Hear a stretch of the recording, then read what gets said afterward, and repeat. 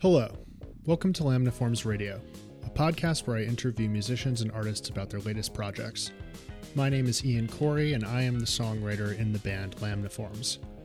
I love learning about an artist's process, their intentions, and who they are as people. Today, I am joined by Eva Lawitz. I first knew Eva as the bassist for Sister Helen, a long-running DIY band in Brooklyn, but then continued to run into her playing session gigs for a whole host of acts like Vagabond and Princess Nokia. After the dissolution of Sister Helen, Eva formed Stimmerman as an outlet for her songwriting, and has since released an EP, a full-length, and most recently, a score for the video game Get a Grip Chip, which is available on Steam now. We spoke about her compositional process, what she's learned as a session player and engineer, and much, much more. Thank you for listening.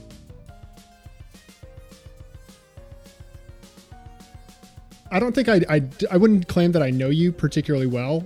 Mm-hmm. Like, you're someone that I've seen around pretty much the New York music scene since I was in it at all, since we were both in high school. Uh-huh. And then every once in a while I would just be at some random show and oh, Eva's in this band. Interesting. Okay. And that would keep happening for 15 Same years. Same to you, Ian. I was trying to think about the last time, the last time I saw you in person, and I'm pretty sure it was 10 years ago, probably, at the Yippee Cafe. Is there a possibility that that's right? That's the last time. That's definitely the last time we played a show together. Okay. I just remember having a conversation. It was whenever The Hunter had come out, the Mastodon album. Right. And I just remember that you and Jack Greenleaf were really hating on it. And I was agreeing with you just to not rock the boat, even though I really liked it. Oh, man. Oh, no. You were playing in Vagabond with that show? Is that right? Probably Sister Helen, if I had to guess. Oh, was this in Chicago? Oh, no. It was in New York, but... Okay, that's right. So I would have also seen you in Chicago. Right. Yeah, so there was that show in Chicago. Yeah. And then I think would that be was the significantly last less than 10 years ago then, probably 3 or 4 years ago. Yeah, I when I was last living in Chicago in 2016, so yeah, closer to 4 years. That makes sense. You kind of stayed on the periphery of all of my various music interests. Yeah. You know, you seem to be staying busy, so I'm excited to have the time to finally hear your side of the story, so to speak. Got nothing but time now, baby. Seriously. So I guess just to sort of lay the groundwork, let's start right at the beginning. How did you first start playing music? I started on piano. I have two older brothers, one who's 10 years older than me and one who is 4 years older than me. And so they both started on the piano before I was born. My mom is a musician. She's an oboist. During this interview, you may have the pleasure of hearing her make some reeds. I can hear it now. Okay. Maybe you'll be able to hear it later on. It's a very piercing sound. So yeah, musical household, I guess, is the short answer. But I started on piano when I was 7, and then upright bass shortly thereafter, maybe 4th grade. I started to play a 8th-sized upright bass. Mm-hmm. And then my brother Jonathan got an electric bass for his bar mitzvah, which I commandeered. And then Sister Helen formed in 6th grade, and that carried me through up till age 25. That is an unbelievable fact in and of itself. That was the of all the bands that were from that Brooklyn scene of our generation. Yeah. Y'all probably have maybe you and Nobody and the Somebodies had the longest tenure. Yeah. Well, yeah, I mean, they, I guess they can't change that they're related. I don't know what excuse we have. It's just sheer fucking willpower that we stayed together for that long. It's I don't want to compare it to a bad marriage. We had many great times, but it was just at some point somebody had to really put their foot down and decide that it was over, because I think everyone would have just kept going if it wasn't for that. What do you attribute that longevity towards? Why do you think that band stuck together for so long? I There's a couple of reasons. I mean, I think at least part of it was that we all really liked the music that we were making. And I think that there's definitely like a special, I'm sure you've experienced this, but like I think there's a, you know, a kind of special magic to having a band that lasts that long, because you get so used to playing with each other that you're like, you know, you can do like telekinesis and stuff with each other. And the band itself was just so energetic. I felt like we got to that like really transcendent performance thing a lot. And beyond that, I think once we started touring in 2015, it just became one of those things where like we had put so much time and like tears and blood and like beer into it that it was just like, you know, you get in that headspace where you're like, this has to mean something. Mm-hmm. Mm-hmm. So you don't want to quit. But Helen ultimately like walked from the band, and that was like a part of my soul. I was like, oh, thank God. Like, but you were doing other musical projects outside of Sister Helen as well during most of that period of time, right? Yeah. So in the time when we were really hitting it hard with the touring and stuff, I was also in Vagabond during that time, and there were a few tours with that. I was in a bunch of bands in the city, and like a handful of other bands that toured. Naming them all would be embarrassing for me and them, so I'll refrain. But they were funny. And then in my childhood, I was like, I didn't play in that many bands, but I was really into the upright, and so I did like a lot of, you know, I went to like the like specialized high schools and middle schools and stuff, and played in orchestras and ISO and stuff like that, like, mm-hmm. and took a lot of private lessons. And yeah, I mean, if you have like a musical family, it seems logical that you'd go through a pretty rigorous academic side of that as well. Yeah.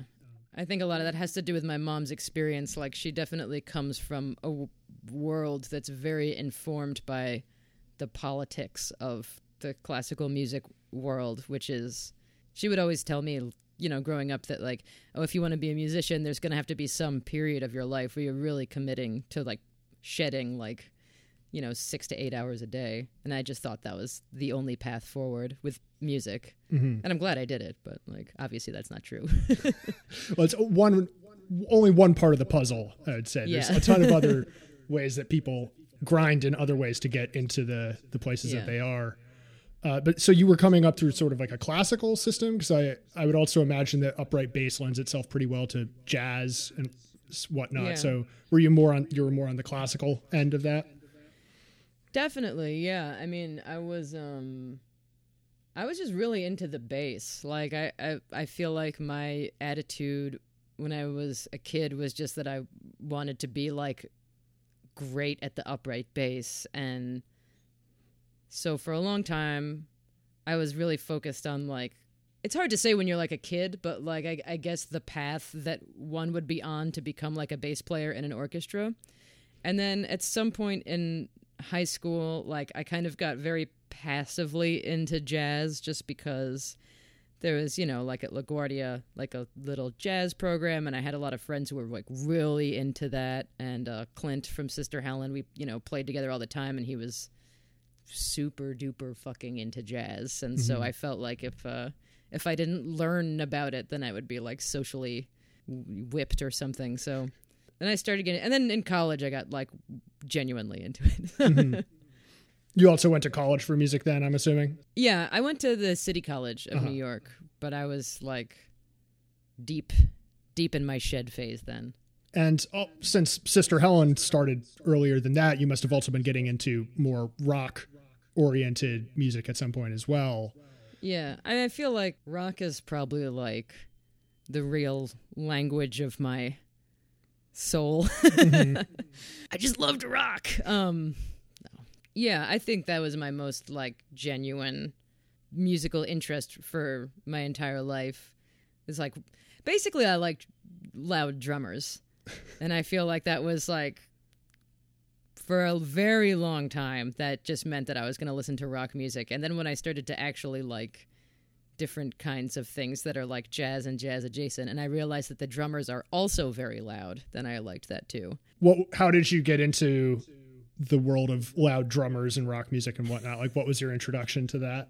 Hard to say. I think I'm not totally sure what the criteria for answering that is, but like, my first big band that I felt like I came to not through my parents' music collection was System of a Down. And then I just like loved them. I just thought that was like the best thing that could have happened to culture.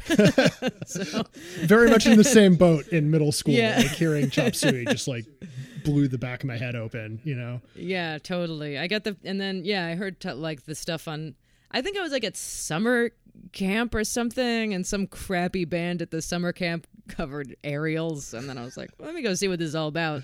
And then I was just like totally obsessed after that. And in retrospect, I mean, you can never like shake your influences from that age, I think, but like, I'm not even totally sure I like a lot of the drumming on that. You know what I mean? Like, I'm not sure I'm still persuaded by it.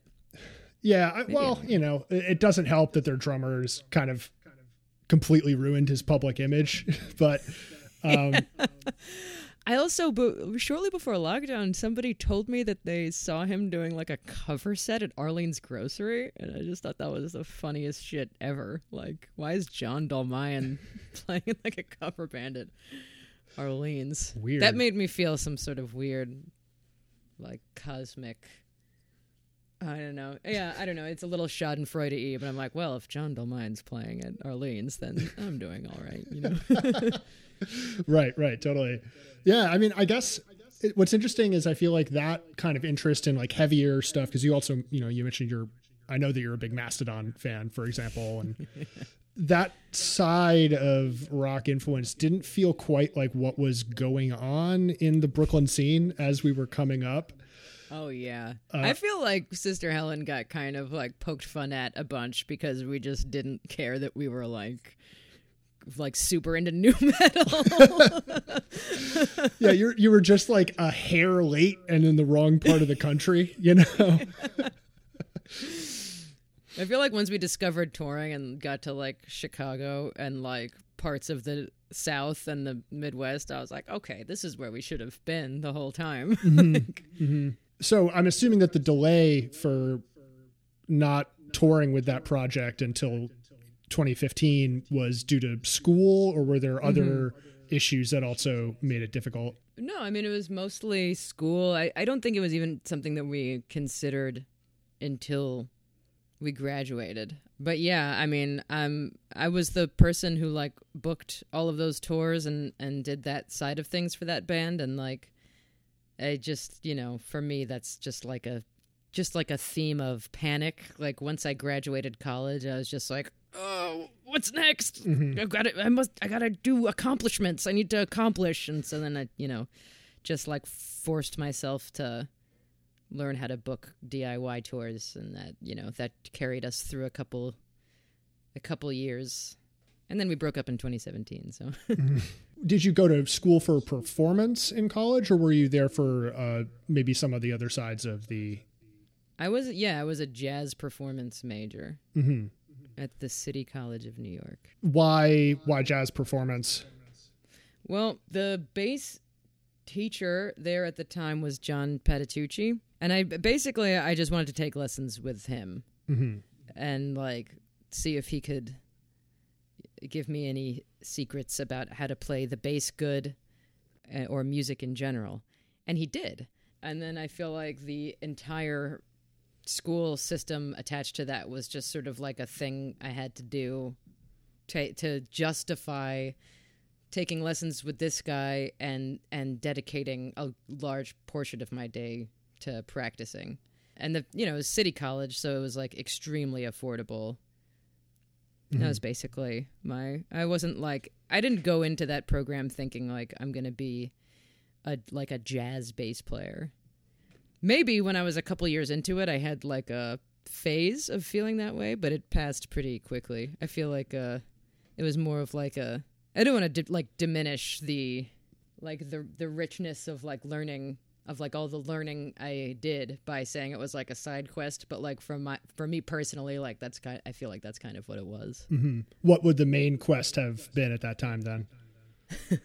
I mean, at that time I was all in, for that, but like in the broader picture, like I don't know exactly like what the best way to pin it down was, but I feel like my main focus is like probably writing music, mm-hmm. I would say. And like certainly that era of my life, I learned a lot about harmony that I don't think I would have learned otherwise. And like, I definitely got my ass kicked up and down in terms of like my overall sense of like musicianship, which was very important to who I am now.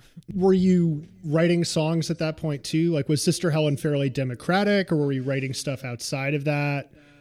What was the state of your writing? I've always written a little bit, like probably since the end of middle school or the beginning of high school. I've always made like little demos and written little snippets of things, and then, well, maybe even earlier than that, because I was writing stuff for Sister Helen. But the way it would work in that band is that either me or Chris would write like an entire instrumental piece of music, record a demo of it, usually with like programmed drums, and then give it to Helen. And she would usually write lyrics and a melody based on the title that we had given the instrumental demo. Mm-hmm. So it wasn't democratic in any way. It was just like somebody writes an instrumental piece and then somebody else, screeches over it, which was amazing. And then it probably wasn't until I got until I was well into the end of college and the beginning of being on tour all the time that I started to like complete songs that were songs with lyrics and stuff like that. What led you to start like taking that step into writing your own lyrics? I think I always wanted to do it, and then I just sort of had to admit to myself, like I was just terrified that I would write something trite and humiliating, which I did. But like I think I at some point I just sort of conceded that was going to be necessary to eventually writing something good. But I mean, in terms of like what I strive to do, I think like I'm always trying to feel like something that I've made is coherent in and of itself, that it's its own little world. As things went on with Sister Helen, it just sort of like became clear that you're never going to have that in a band of 4 people. Something that you created that's completely coherent to your worldview and it's expressible and all that stuff. So I just like took it upon myself to start finishing songs, which is hard to do. And this is like basically the birth of the Stimmerman project, or was there an in-between intermediary before that? No, I mean, it was basically, Sister Helen, we played our last show in January of 2017, and then I recorded the first Stimmerman EP at September of 2017. And the first EP was basically like, that songwriting process that I described earlier, like entire instrumentals. Most of that EP is that, right? Like I wrote a whole instrumental kind of expecting that eventually Helen would be completing it. Mm-hmm. But then once that band ended, I was just like, all right, well, what is there to do but to do it? And once I released it and I wasn't, publicly stoned to death, I was like, okay, I can... Nobody has realized that I'm bad, so I guess it's safe to keep going.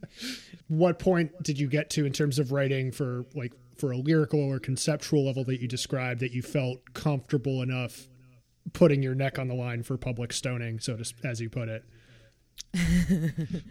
What level did I have to get to? That's what you're asking? Yeah, well, what did you decide that you were willing to write about and have out in the public that wasn't embarrassing? I'm still kind of if someone were to pick apart my lyrics, I would definitely be embarrassed by them. But I started just trying to make non-contrived sentiments. You know what I mean? Like just trying to say something that I could intimate that I actually felt, and then completing that thought without any further contrivance, I guess. Like my main objective was to just not be contrived, or not to do anything that felt dishonest. Mm-hmm. Which is like, I also have like a desire, like a reptilian brain desire to be like clever, and it's very hard for me to flesh that out. So like trying to get rid of that when I felt like I had stripped away any contrived cleverness. And I mean, I've gone through many rounds of editing with a lot of this stuff where I'm just erasing and starting over. But I mean, I feel like that's a style that a lot of people have, where it's just like I just have made peace with the fact that I'm never going to be satisfied really with anything that I make. So at a certain point, you just have to like walk away. Right. Having worked a lot like on other people's music on the other side of the glass, like I've learned a lot about that mistake where people will do endless revisions, and they'll want to come back to the studio and back and re-record and fix little things. And like, for me, I would never want to do that to myself or anyone else. So if I can live with it, I'll put it out, you know? Mm-hmm. Yeah, I was going to eventually ask about like one thing that I love asking people that live on both the session world and the like solo release world is, because at least in my experience, like I've found that working with like a wide range of other musicians has helped like sort of sharpen my own toolbox. Yeah, for sure. So outside of the sort of negative lesson of learning like not to endlessly procrastinate and like run away from the finish line, were there any like positive lessons that you took from working with other musicians in a session capacity that you've been able to apply to your own work? Every single time. I mean, like I feel like a big part of my process for writing is just like that, you know, anything that goes in eventually is going to come back out. So like that's like one of the great things about working on other people's music is that like I don't get tired of, you know, like doing 100 takes of something, because to me every time we do a new take is like, you know, my brain soaks it up a little bit more. Mm-hmm. And at some point, you know, maybe not this week or next week or like a couple of years down the line, it's going to get spit back out of my brain, filtered through some other music and some other experiences. And like that to me is like one of the more incredible things about working with a lot of people. I feel like at this point in my like musical lifespan or whatever, like it's hard for me to know like what I need to work on a lot of the times. So like working on other people's music to me is like the fastest way to gain a new perspective on like where my own different musical vocabularies or like my approach to writing or approach to like communicating with other musicians, like what things I've overlooked. And you know, there's like infinite different avenues you could go down, but you never know what they are until you see the entrance to them, right? So to me, that's like easily the best thing about working on other people's stuff. Sure. Can you name an example of like a skill or something that you believe that you overlooked in an earlier part of your, you know, musicianhood that now has been made clearer to you since kind of going through the ringer of working with other people?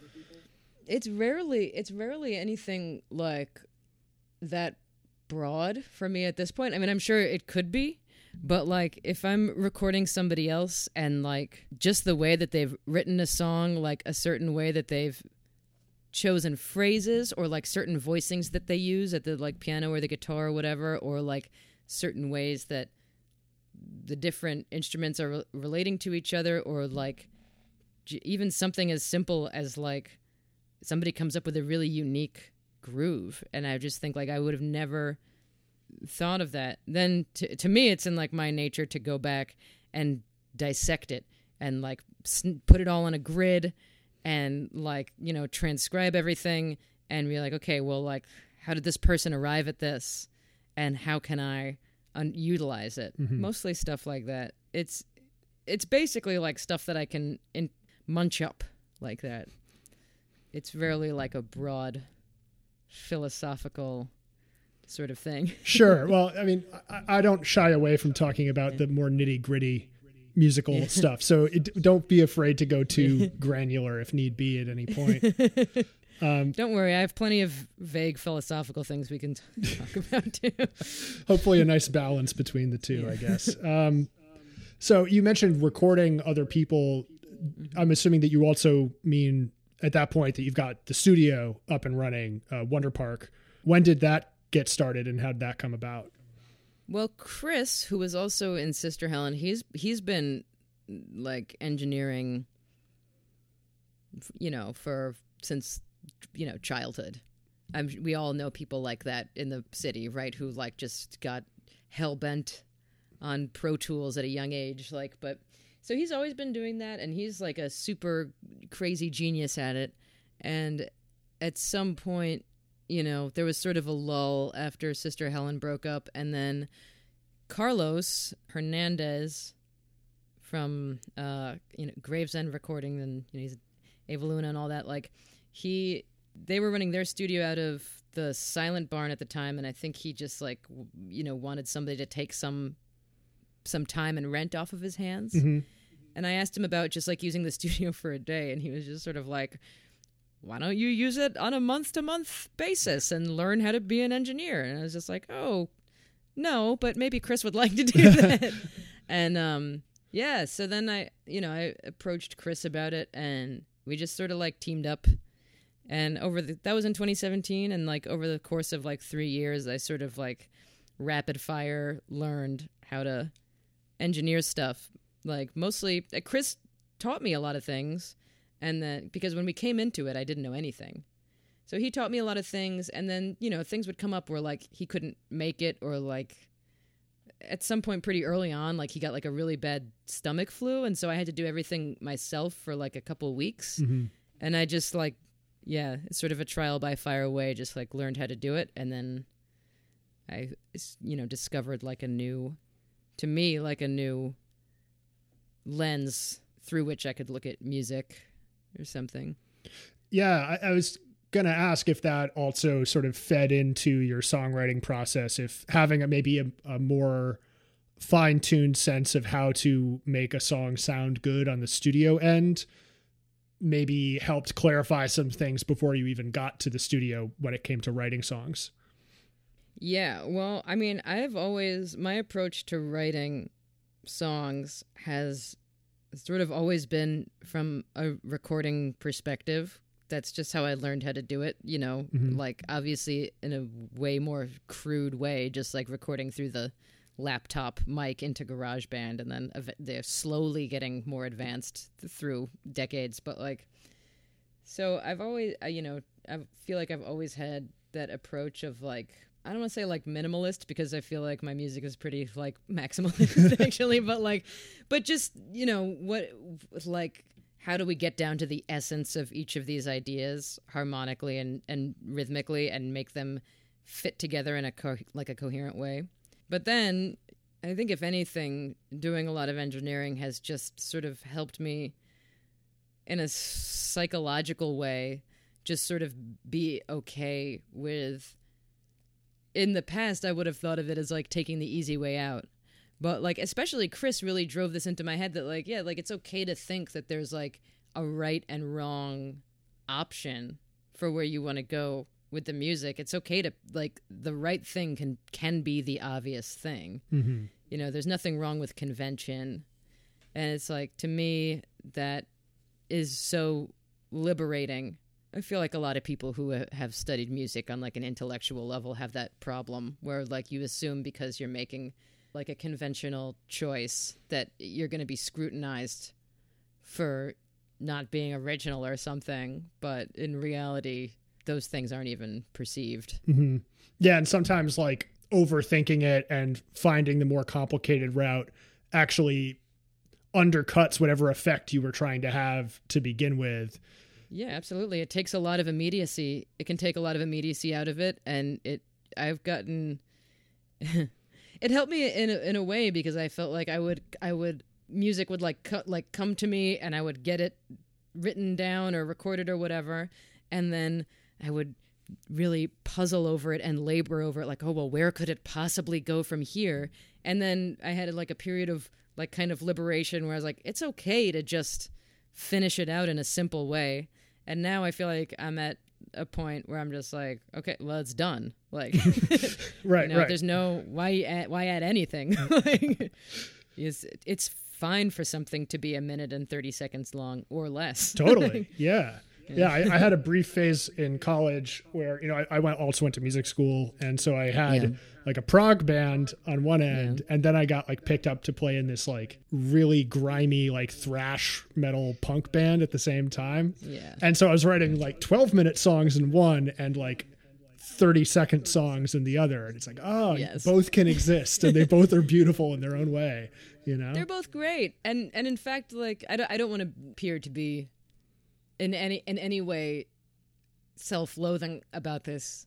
I'm not my intention, but like I sometimes when I go back and listen to stuff I wrote for Sister Helen, I'm just like dumbfounded by how like stream of consciousness it is. Mm-hmm. When there's like the songs, not to say they're like, oh, it's just riffs, but there are like 7 riffs that just sort of like fucking slam like one after the other, no repeated sections.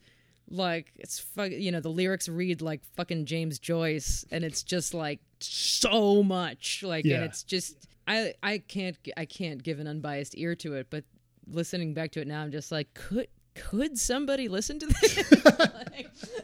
like, could somebody even hear this? Like, yeah, I mean, like my impression the last time I saw y'all play live, I mean, I was definitely like had my wig blown back by it, but it was also like, this is a lot of music. And the fact that you were all able to perform it at that level kind of speaks to that kind of telepathic simpatico mind state that you have to get in after playing for that long. So, because otherwise, like having that many ideas, I feel like would just be dizzying to say the least. It was truly a psychotic band. And like, I think that was so much of my intention back then was like, I want people's hair to be blown back at the end of it. And now I feel less like that's not really my goal. My goal is like to figure out what I want to say and make that statement as succinctly as possible. Right. And what I love is that in the Stimmerman material, you didn't necessarily sacrifice like horizontal complexity. Like the harmonic material is still like very challenging at times in like a good way and exciting. There's a ton of like surprising choices and, it can get rhythmically naughty, but yeah, you're right. It does feel much more compact and kind of directed. Yeah. I thank you. I mean, I feel like that's what I'm going for continually. And I have to I need like a support group and constant reassurance from myself, like constant checking in with myself when I write something now where I'm like, it's not dumb, is it? Like, it's not too dumb. Like, but I don't think that it even exists, Right.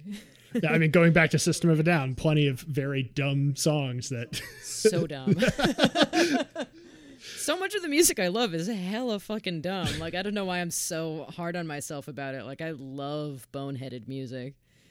Mastodon is so fucking dumb. Like, that's why people hate The Hunter, because it's dumb. They ride that balance of being smart and extremely stupid at the same time, which is like that's the peak of heavy metal, in my opinion, is if you can do both. Oh, yeah.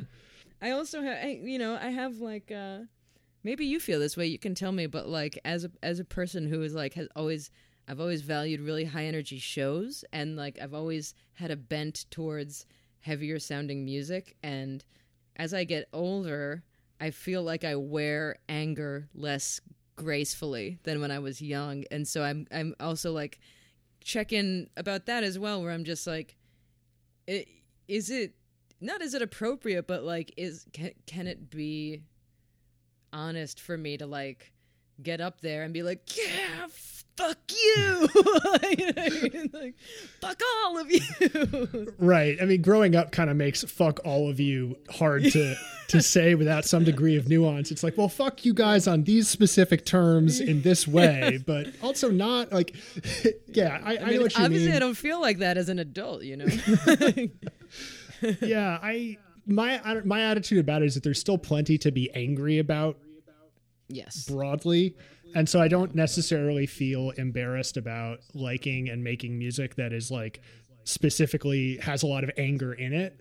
But Right. the way that then reaches the audience, like I'm not interested in being like antagonistic and like pushing people around and, you know, that sort of stuff is like, I don't think I've ever run the risk of being antagonistic per se, but like, I guess I sort of began to discover this, like being on tour with Sister Helen all the time, because like towards the end of our like tenure as a band, I was doing like Helen was doing all the main vocals and I was doing like a lot of this like pitched screaming. Mm-hmm. That was the division of labor. And like, in order to do it honestly, I felt like I had to be in that place emotionally, like all day and all night. And I just started to feel crazy, like just like living with that much rage and despair, like in preparation for, you know, like a performance in front of like maximum 100 people.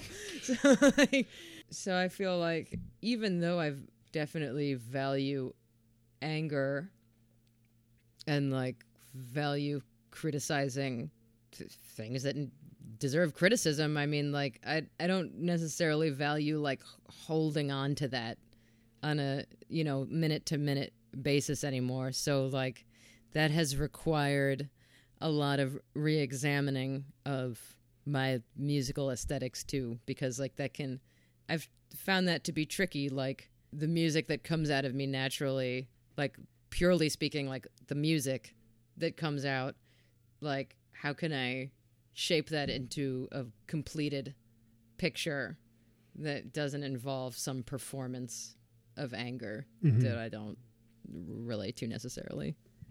And so after that first EP, did you tour for that band, or what was like, what happened in between the first EP and the full length? I had an extremely eventful year after that. I think it was released in April of 2018.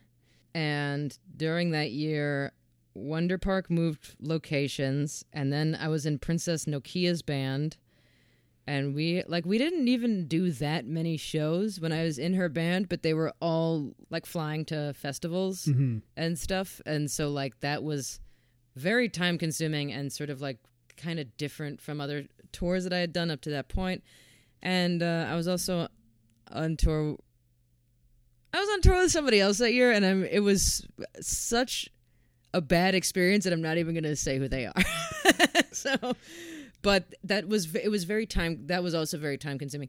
So like I released that album in April and then sort of didn't even get a chance to like think about what I wanted to do with that project until much later. Stemmerman didn't play our first show until August of that year. And I kind of like slapped together a band, and we did like 1 or 2 rehearsals and then the show. And then and the band was big. It was me, Chris, this guy Russell Holtzman playing drums, Adam O'Farrell, who still plays trumpet in the band. He was playing trumpet, and Carlos was playing keys. It was like this very arranged version of it all. And like we played that show, and then we did a tour later in the year, but I brought it way down to like a power trio and kind of changed all the arrangements.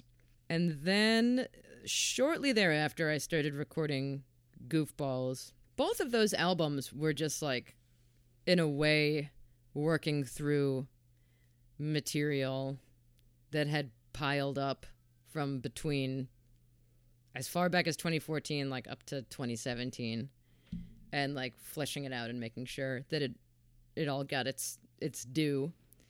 And then we spent I spent maybe like 6 to 8 months working on that album and simultaneously doing a lot of shows in New York. And then we did a couple like mini tours, including one with Tiny Gun, like leading up to the release of Goofballs. And then that came out in December 2019. It's basically been crickets since then. We did like 1 or 2 shows at the top of that year. But yeah, the release of it was like pretty brutal. It released on the same day that like my really close friend, he died from cancer. Jesus, I'm sorry. So like, and I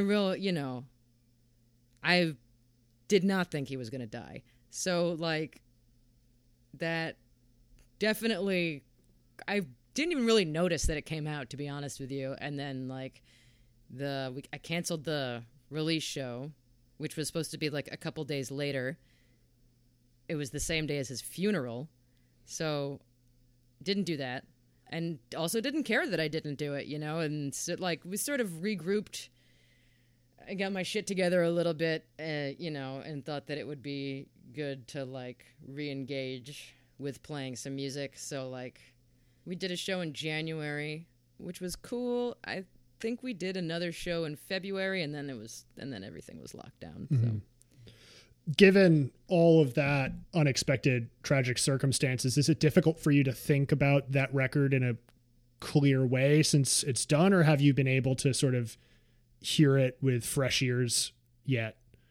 I listen to it sometimes. Yeah. I mean, to me, the album itself is not like marred with tragedy or anything. I mean, like to me, the death of my friend Dylan was so overwhelmingly devastating and like life-changing that I don't think it's possible for me to tie it in with anything else. Like, sure.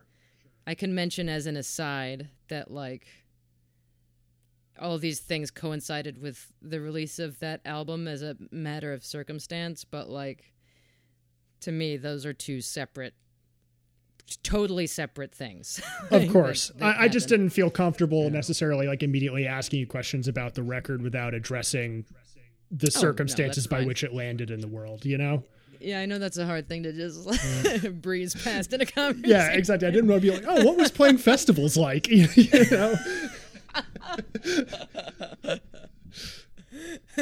Interesting, you mentioned that. Well, yeah. That does sort of feel like the general tone of talking about music these days anyway. Yeah. Like so much of the trouble of even like continuing to do this podcast is like making sure that I'm not like ignoring the fact that shit's real bad generally, Shit is real bad, yeah. You can't ignore it. Yeah. You know what I mean? Like, I don't, to some degree, it's like everybody's responsibility to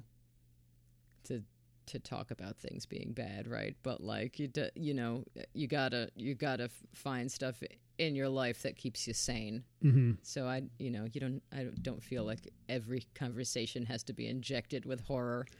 Although the last 45 seconds of this one, we definitely have gotten there. So how was playing festivals? You mean with Princess Nokia? Yeah, like, well, I actually am kind of legitimately interested about like the experience of going from doing the more DIY touring stuff versus like, because I know it's not necessarily everyone's favorite part of the industry and of the live industry in particular. So I'm curious to hear your perspective on it. I've done like a lot of random fucking tours and gigs, like not random to say that they're not like important to me or whatever, but like not projects that I'm involved with in a creative way or whatever. But like, so, I mean, leading up to that, I've had my fair share of doing like quote unquote like bigger shows, like doing Coachella and the other few shows that we did, like it was cool. I mean, the crowd was large, mm-hmm. very large, and that was cool.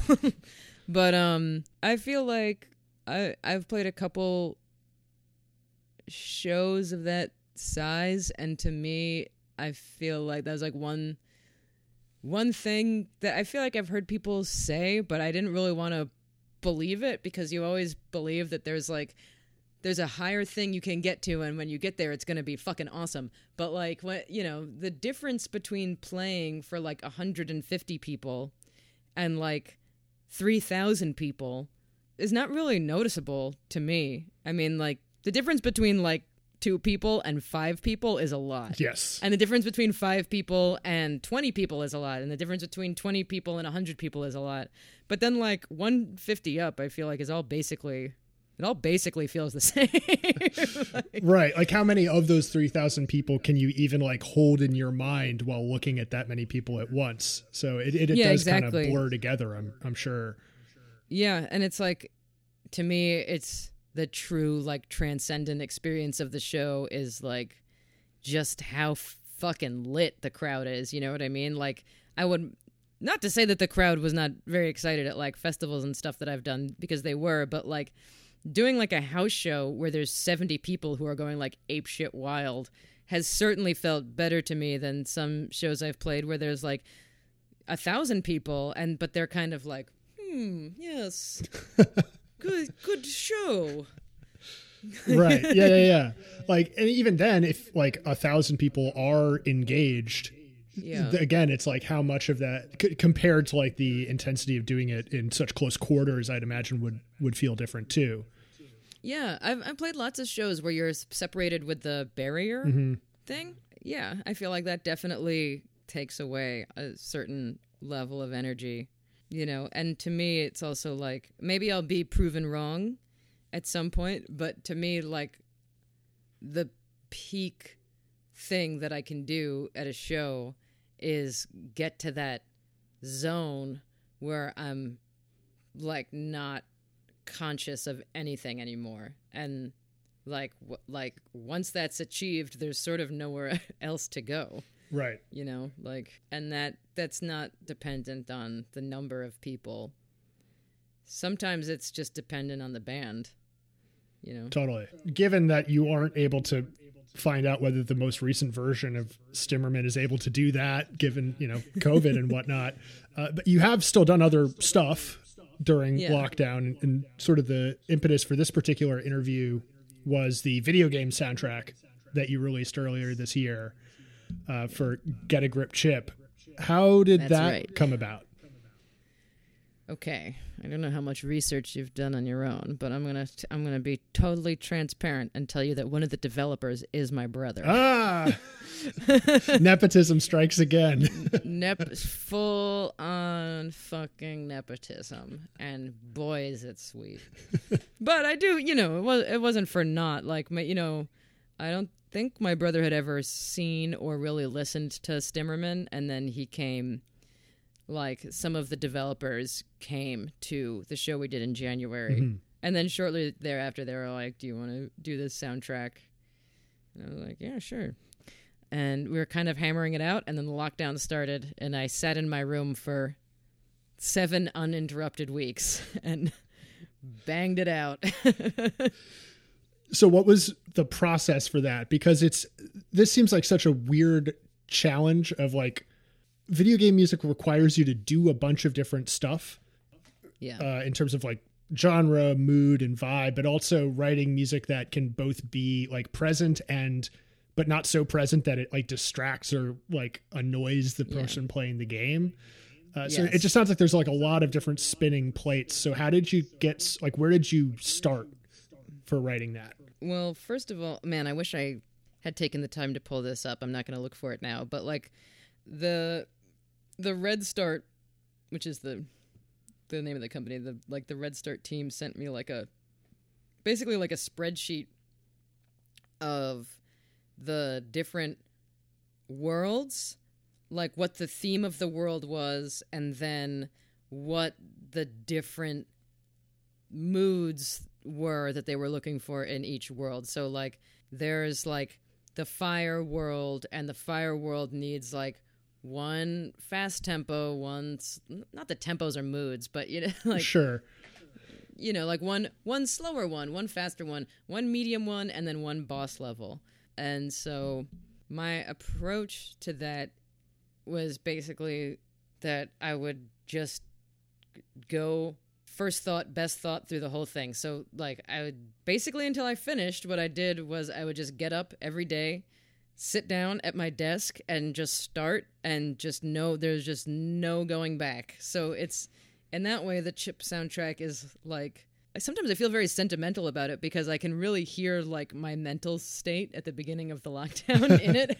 Like, that was, like, that's all it was. Like, I have, like an MPK Mini and like a guitar, and I was just like, okay, like, I'm just like, first drum idea, that's that. Okay, what bass is gonna sound good with that drum idea? Okay, now let's make a little melody, and like just at a variety of tempos. And then once I had something that was like 2 minutes long, each one is about 2 minutes long, then I would go back and add like ear candy. So so basically I would come up with the form, make sure that it had solid bones as best I could, and then I would switch from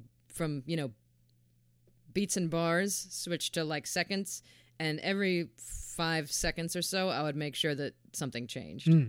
So there's a new little melody, or there's like a new percussion element comes in or something like that, just so it is like, I don't know, like beat oriented in a way that they're usually like ABA, and each of those sections is like deeply repetitive, but there's lots of little lots of little stuffs coming in and out that maybe my hope is that you would not notice until you are on the 13th listen, which you will be if you play the game, because it's kind of difficult.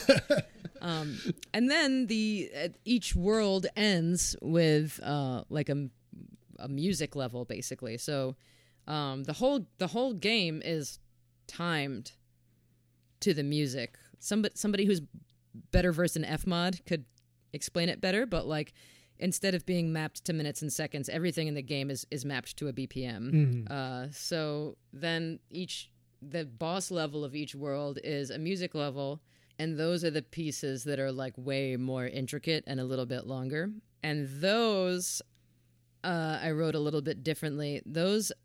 So all of the other ones I wrote pretty much in like almost like a let's just sit down and make a song kind of way, where I was just playing on like a drum pad or a synthesizer or like a guitar or something and just going.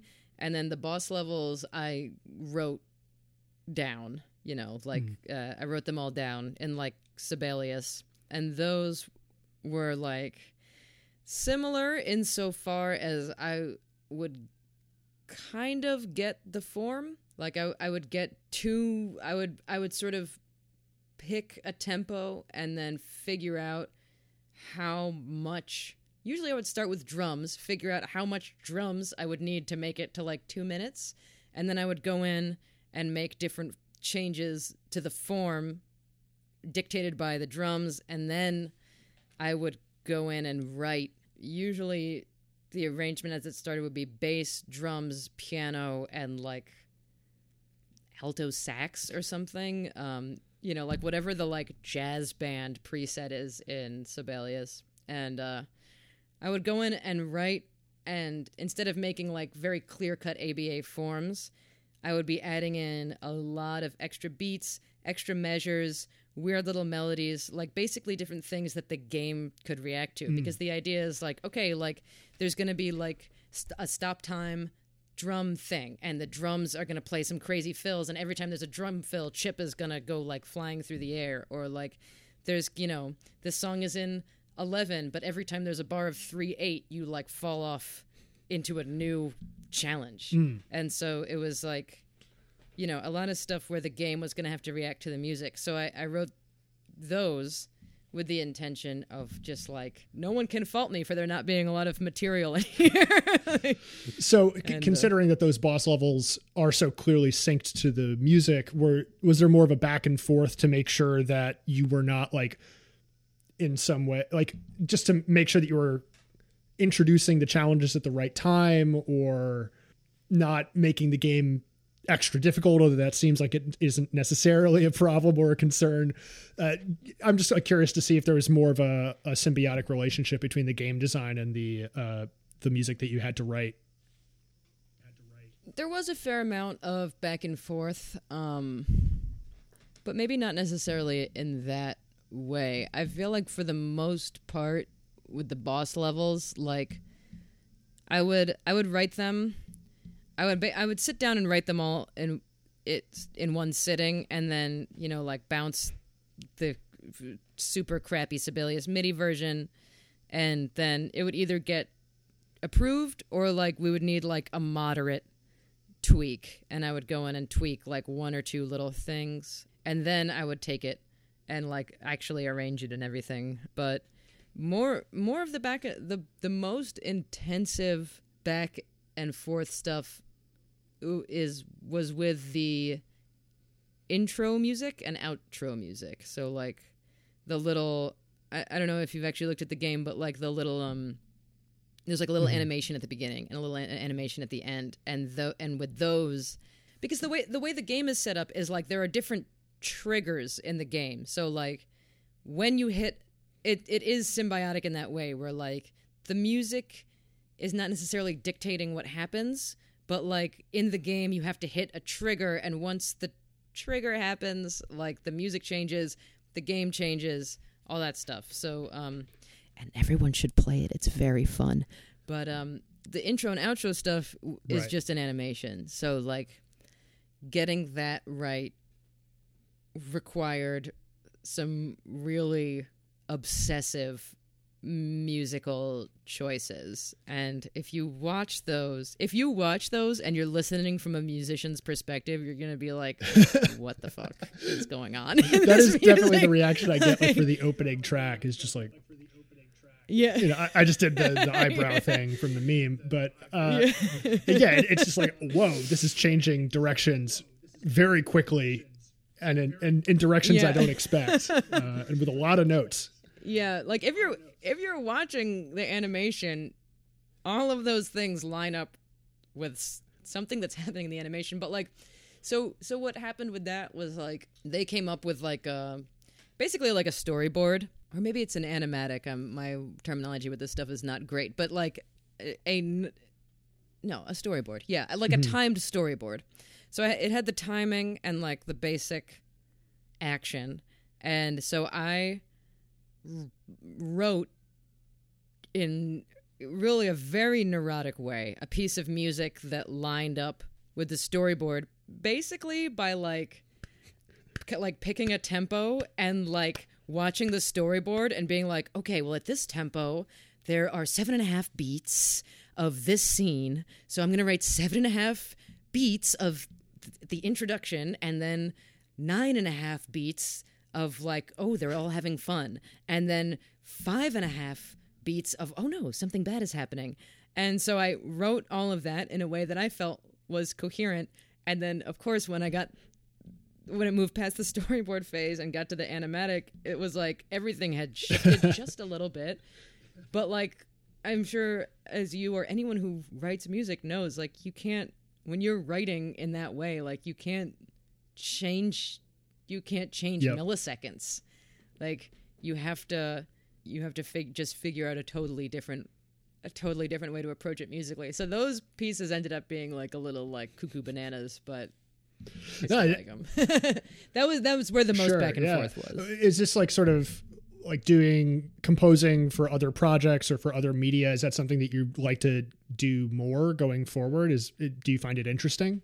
I do find it interesting. I would love to do more of it. It's a challenge in some ways, and it's very freeing in others, sort of because of the thing I mentioned earlier, which is like my biggest challenge and aspiration is writing something that just like feels complete, like feels like a world unto itself, and like that's very hard, and I don't know if I'll ever do it right. And like, but when you're composing for somebody else, like they have mapped out 95% of the world, and it's your job to just like capture the spirit of that and complement it. And for other media, and then for working on I've arranged music for other people's projects too, and that to me is like also just a little bit easier because it's like, as long as you don't have like a fucking ego about it, like you know, you're basically just brainstorming. Like, you know, I've got X, Y, and Z in my toolbox. Like, let's try X. You know, if you don't like X, then, you know, let's try H. And so what kind of projects are you working on now? Do you have anything lined up for the future? I know that's a tricky question because of COVID, but it seems like you're capable of still staying busy in one way or another. Yeah, well, I'm trying very hard to write a new Stimmerman album, and I've got some good ideas. That's like sort of I'm doing like I don't know how much anybody wants me talking about anything. I'm doing like a couple arranging projects for some other people, and like I've got some albums that I worked on prior to lockdown that are like finally getting wrapped up.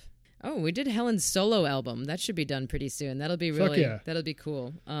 Yeah, I'm trying to write new Stimmerman stuff, and like it's pretty slow going. I'm trying to be gentle with myself because I just, you know, like crapped out a 25 song soundtrack, and like that's a lot. It's a lot of material, but like I feel very strongly that I do want to make some more Stimmerman music, but like I'm sure as anyone who writes music knows, like sometimes you just can't force it, you know. But I am trying to force it. Well, thank you so much for taking the time out for this conversation. If there's anything else you want to drop in before we wrap it up. No, I don't think so. But oh yeah, the game right now is on sale. Everybody should get it if they have a Steam account. And if you don't have a Steam account, it's coming out for the Switch in a couple months. So fucking hold on to your ass and get a copy. Excellent. Yeah, I'll include all the various links that we need to in the show description and whatnot too. So yeah, I'll let you get back to forcing out that record on your own terms. Thank you so much. Appreciate that. Thank you, Ian. Thank you again for listening, and thank you, Eva, for joining me. You can find Stimmerman's music at stimmerman.bandcamp.com. You can find more episodes of this podcast on the Apple Podcast app, or you can go straight to the source and get the RSS feed from soundcloud.com/lamniforms-sounds. If you enjoyed this episode, please feel free to give the show a good rating and review. You can also get in touch with me at lamniformsband@gmail.com. More episodes soon.